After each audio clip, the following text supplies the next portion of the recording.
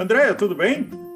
Tudo bem, Álvaro, e você? Como está sendo as suas experiências com as minhas receitas?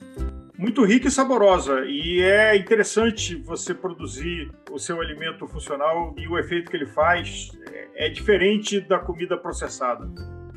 Fico feliz em ouvir isso.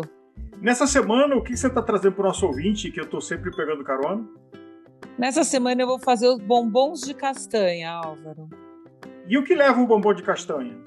O bombom de castanha, ele tem sempre uma amêndoa, uma castanha de caju, uma noz. Eu sempre faço uma base com tâmaras e aí meus segredos, né?